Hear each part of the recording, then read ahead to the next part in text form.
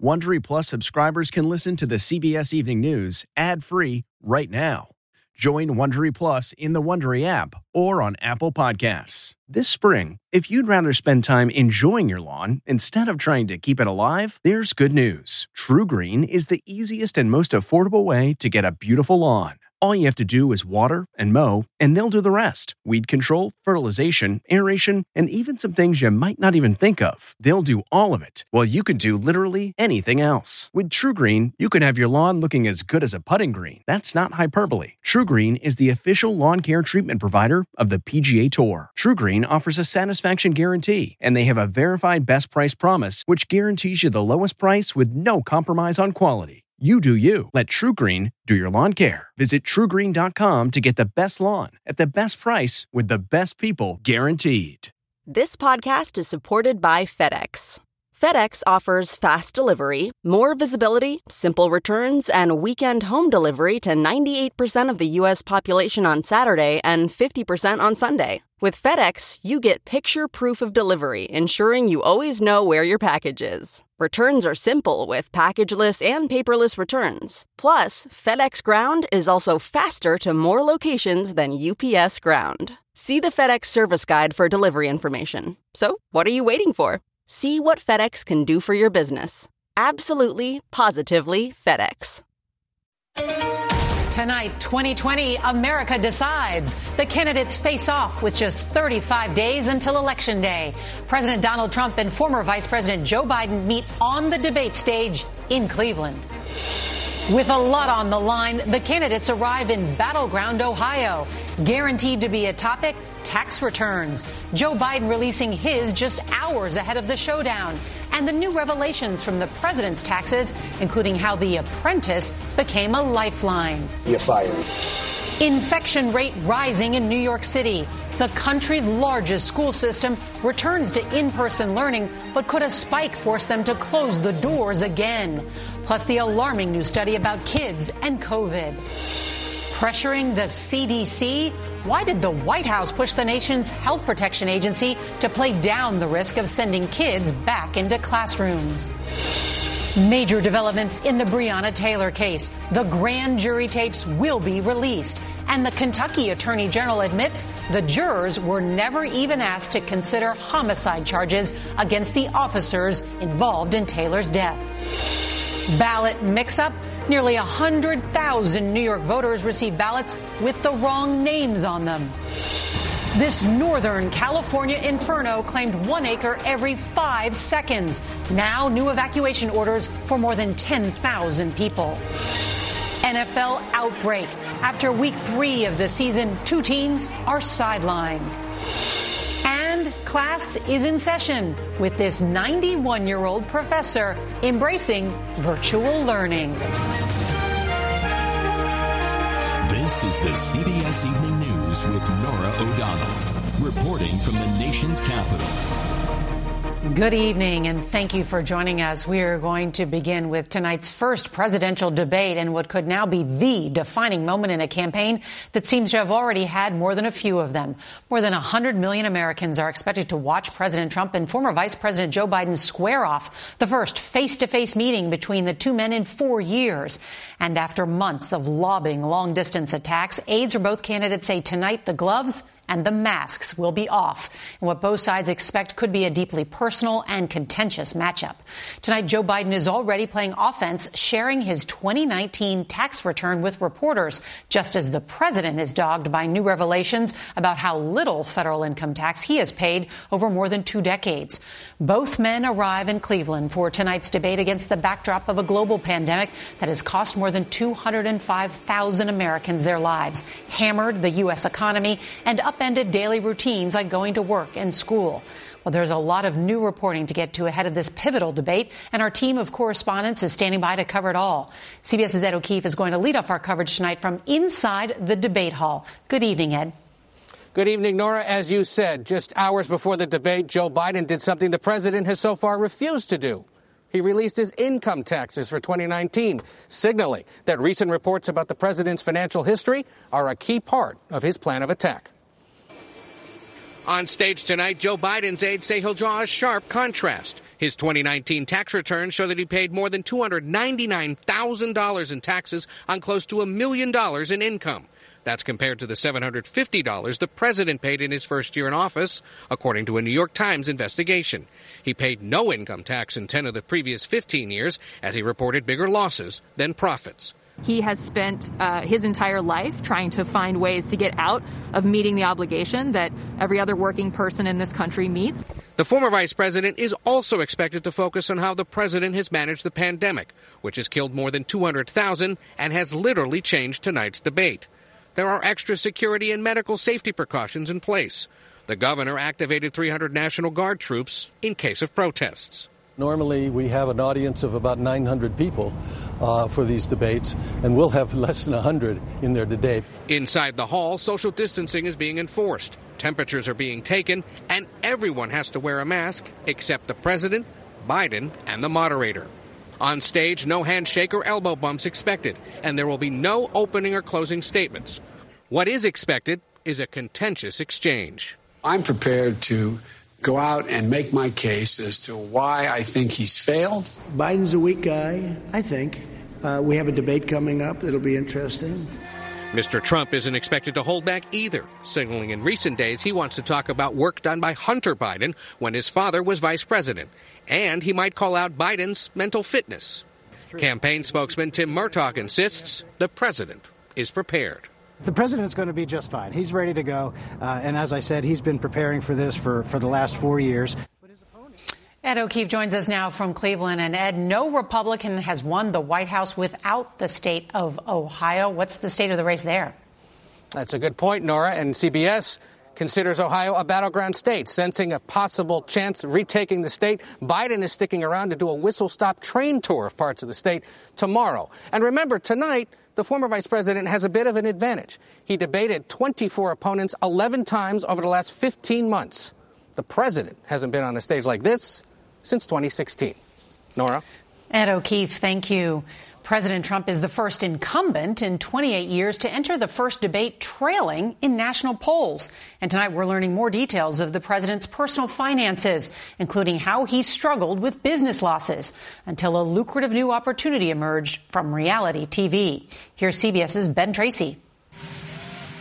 With his staff cheering him on as he left for Cleveland, President Trump avoided reporters' questions about his finances. Mr. President, who do you owe money to? He won't be able to avoid those questions tonight. His own aides say they expect he'll be hit immediately on revelations he avoided paying taxes for years, along with allegations his reputation as a savvy businessman was a facade.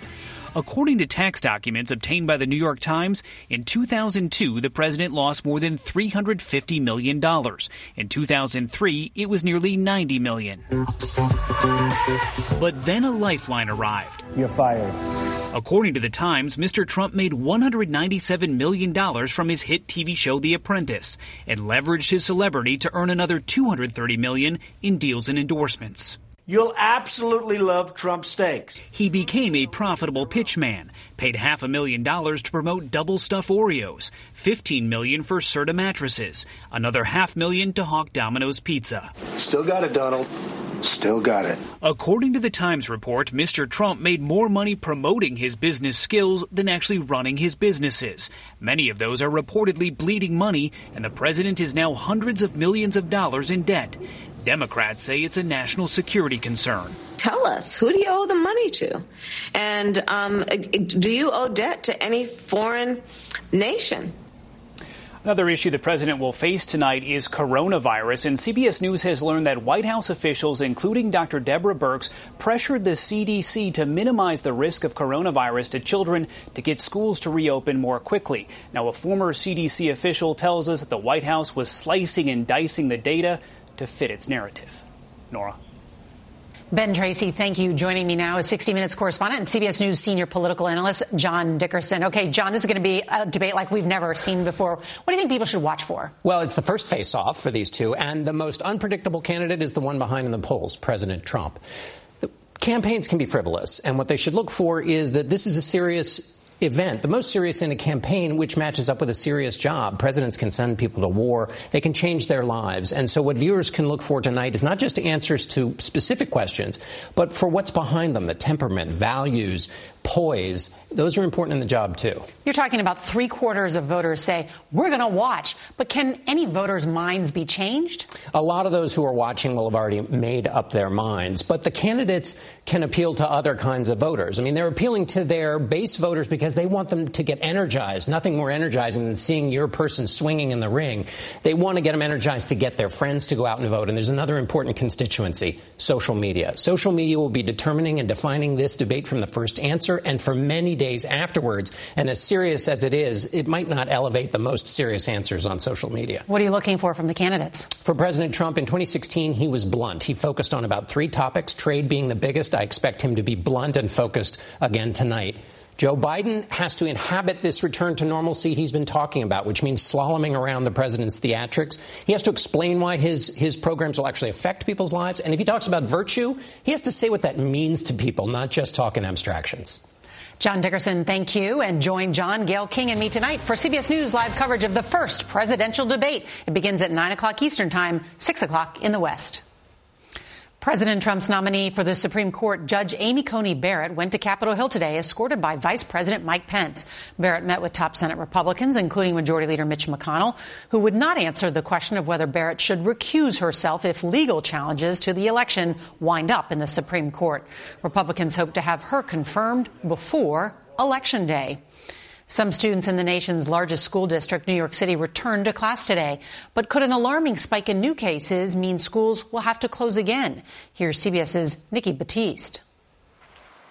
5-year-old Tiago left his home this morning for the most anticipated day since March, his first day back in the classroom, one of nearly 500,000 students returning to New York City schools this week.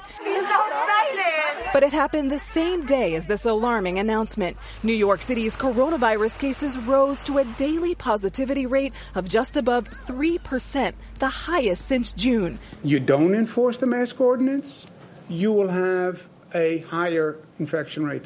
And New York's mayor warned New Yorkers starting today if they didn't wear masks in public, they would face a fine. All this as a new study shows a dramatic rise in the rate of children infected by COVID-19, who made up just over 2% of all cases in April to more than 10% today. Are you alarmed by your study's findings? I'm always alarmed to see children getting a disease at higher rates. Dr. Sarah Goza, president of the AAP, says she supports in-person learning where communities have a low number of coronavirus cases.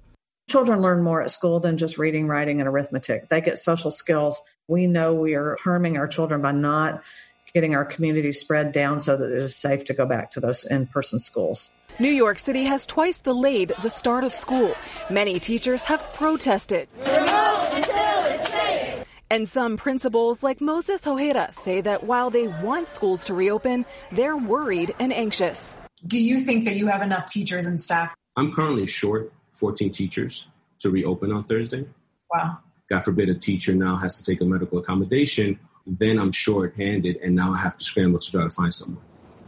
Mayor Bill de Blasio says if the average one-week positivity rate rises above 3% here in New York City, he will automatically shut down schools. The city's Department of Education says if one school has 2 COVID-19 cases in different settings, that school will be closed until the source is identified. Nora?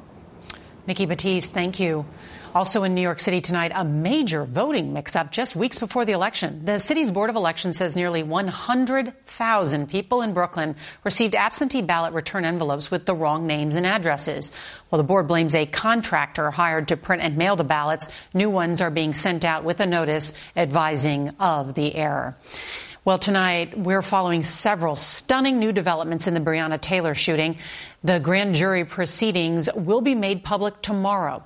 That's after one of the jurors went to court accusing the attorney general of misrepresenting their deliberations. No charges were filed against officers for the death of Taylor. CBS's Adriana Diaz reports tonight from Louisville. As Louisville anticipates tomorrow's release of the secret grand jury recordings, tonight Kentucky Attorney General Daniel Cameron admitted that no charges were recommended for Breonna Taylor's death. Ultimately, our judgment is that the charge that we could prove at trial beyond a reasonable doubt was for wanton endangerment against Mr. Hankinson. All along, we asked, was there any evidence even presented on Breonna Taylor's behalf? Ben Crump represents Taylor's family. We at least want to know that it's equal justice under the law for Black people as victims, not only when Black people are accused of crimes. We continue to ask for full transparency.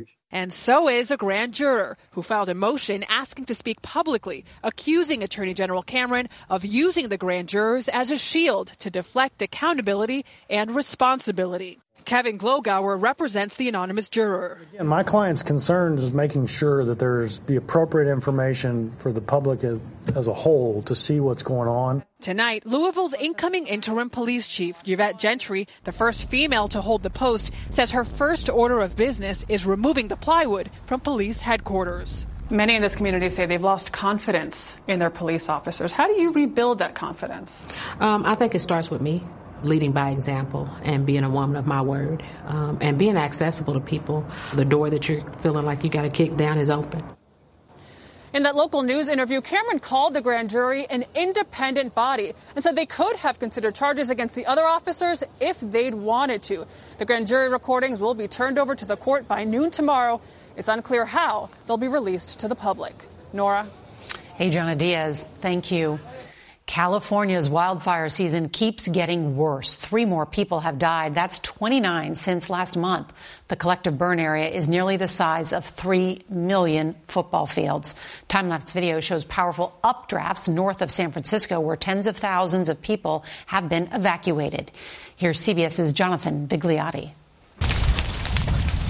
The latest wildfires ravaging Northern California are now also taking lives. 3 people were killed in the Zogg Fire, which has charred nearly 63 square miles in rural Shasta County. In Napa and Sonoma counties, the Glass Fire rages on, 42,000 acres and counting, forcing nearly 82,000 people to evacuate, including the entire towns of Calistoga and Angwin. We left with nothing. Just literally with nothing. At one point, the fire was burning an acre every 5 seconds, destroying decades-old wineries and torching homes one by one.